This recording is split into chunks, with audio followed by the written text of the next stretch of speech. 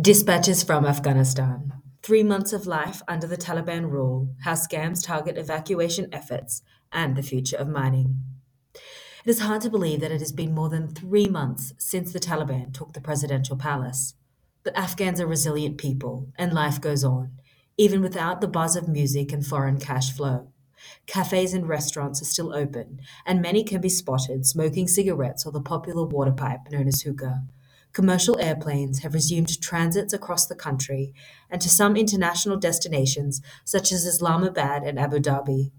Hotels lure tourists, and cars continue to clog the narrow and ancient Kabul streets. Yet the doom and gloom of a humanitarian catastrophe cling as the winter winds roll in and snow glazes the serrated mountains of the beautiful, bleeding country. It is a dilemma that the United States and much of the international community will be forced to painfully reconcile with. Either recognize the new Taliban regime and release the funds that could stop innocent Afghans from starving to death, or pariah the country and hold out for a longer game in the hopes the regime eliminates terrorism and values human rights. But let's not be tone deaf here. Before 2001, there was no government as isolated as the Taliban. Nations refused to recognize them and refused to give them money. But you know who did provide them with just a couple of million to marginally stay afloat? Osama bin Laden. How scams target evacuation efforts in Afghanistan. Earlier this month, the decimated bodies of four Afghans, two men and two women, were discovered in Mazar-e-Sharif, the capital of the northern Balkh province, several days after being reported missing. One of the dead, Frazan Sanfi, was a prominent women's rights activist in the city, and thus one of the vulnerable and deeply desperate to flee the beleaguered country following the August Taliban takeover. An individual contacted the four, posing to be operating evacuation flights. Only when the victims showed up to the designated meeting point to be transported to a supposed flight, their money and belongings were taken, along with their lives. According to Kari Sayed Hosti, spokesperson for the Suraj Haqqani run Ministry of the Interior, two suspects confessed during questioning, triggering a deeper probe into what others players were involved. One Afghan in touch with the grieving family said that this endeavor was incredibly organized, extended over several days. The person on the other end was aware of their name and personal information. Only the searing murder is just the tip of the iceberg when it comes to an ever evolving rash of criminals and organized criminal enterprises cashing in on the frantic US departure from Afghanistan after 2 decades at war and exploiting the many pleading for a new start abroad. Since the tragedy, several Afghans have come forward with chilling tales of having been contacted via WhatsApp under the guise of being a US evacuation authority and collecting the exposed individual's private details, documents, and identification cards. One such scam number answered, speaking the local Afghan language of Dari and claiming that they can only help if you have a case number with the US State Department, and that this message will be communicated once verified. A second number we tried calling was the cell phone provider MTM's customer care line, and a third was turned off. Yet sometimes, escaping hopefuls are also forced to pay vast sums of money up front, with criminal outfits cleaning out their life savings. It seems to be quite organized because very often the numbers are not Afghanistan. The calls are coming from overseas numbers like America and the UK, so people then think it must be legit. This isn't a random thing, observes one Kabul based Western security professional.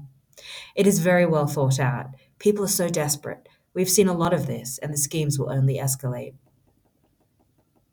The security pro notes that a standard racket is to claim to be taking Kabul residents to H Kaya, the airport, but at last minute insisting that they must pay thousands of dollars to instead be driven 300 miles north because the flight, quote unquote, changed to Mazar Sharif. And then suddenly, the prey is informed that the evacuation flight was cancelled at the last minute. Thus, they must fork out copious amounts more to be transported back another 10 hours on that heinous journey home. What life is like under the Afghan Taliban. 3 months ago, a band aid was ripped from a bullet wound.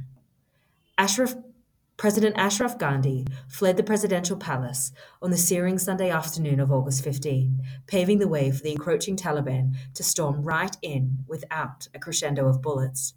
2 weeks later, the last US evacuation aircraft rose into Kabul's night sky from the Hamid Karzai International Airport, dramatically drawing to a close a bitter and bloody 20-year war. So, what has become of life under the Taliban 3 months into their ironclad rule over Afghanistan? Indeed, it marks a bizarre and brash maneuver from insurgency and into forming a government in charge of 38 million people. Much of the leadership has little experience running formal procedures, a far cry from wielding an AK 47 as a mountain militia. Those in top positions typically prefer to conduct business inside a mosque or away from the confines of an office. If they do show up, it is usually only for a few hours, with ministries and directorates effectively shutting shop after 2 p.m.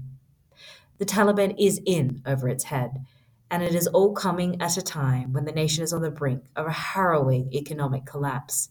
In the streets, from Kabul to Kandahar to Host and beyond, life on the surface has resumed. Only Afghans are becoming hungrier, poorer, and more desperate and afraid by the day. In less than 12 weeks, the Afghani currency has devalued from around 73 AFG to 1 US dollar to 92 AFG. It is expected only to get worse. We rely purely on Allah, Gauzuddin, 35, who sells Afghan fried food on the street, tells me with a brave smile. 3 months into the Taliban rule, economic, humanitarian, and security catastrophe exists. On a quiet, late fall afternoon, groups of women huddle over overflowing rice plates and tea in the family garden section of a popular Kabul cafe. Since the sudden Taliban takeover on August 15, it has remained a safe space for all walks of life to venture from their homes, until now.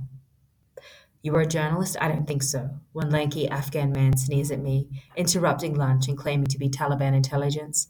Where is your identification? It marks the first time since the dramatic government change that such an intrusion in a private place has unfurled. It left me with an unsettling sensation of what is to come as the Islamic Emirate of Afghanistan consolidates controlling powers across the struggling nation of 38 million. Initially, crime rates drastically dropped throughout the Taliban's early tenure, with mafia groups and lone wolf robbers fearing a return of the hand chopping and public hangings that punctured the Taliban rule of the 1990s. But when it became evident that the new regime would be holding off on draconian punishments in a desperate bid for international recognition, the security situation has slipped again. What's more, the ascent of terrorist outfits, such as ISIS K, which carries out almost daily attacks, has left many on edge.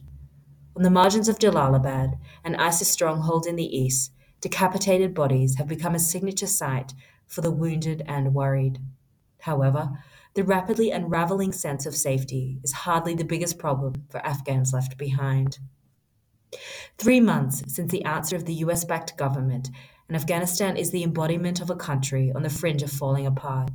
And most flagrant is the devastating economic crisis hitting every Afghan hard. Shah Aga, 48, a currency exchange teller in the Shahrinaw district of Kabul, stresses that people cannot withdraw US dollars, and when they try to exchange, it is at a considerable loss. If it continues the same, we will have lots of worries because people are getting poorer by the day, he says wearily. People are selling the household items to provide for their families, like oil and other food items. That is affecting the economy because at the end of the day, the people, they just won't have anything. The Afghani currency is devaluing by the day. 3 months ago, it stood at around 73 Afghanis. Now, it has crumbled to around 95. There are big concerns with the Afghanis devaluation, and a big problem we have is with outward international payments and interbank transactions. The outward transactions have stopped. Transactions can take place only if on a few items, and not all traders can transfer money, laments Mohammed Mahmoud Azori, 41, Zone Deputy of Operation for the state-run New Kabul Bank. Nothing is coming in.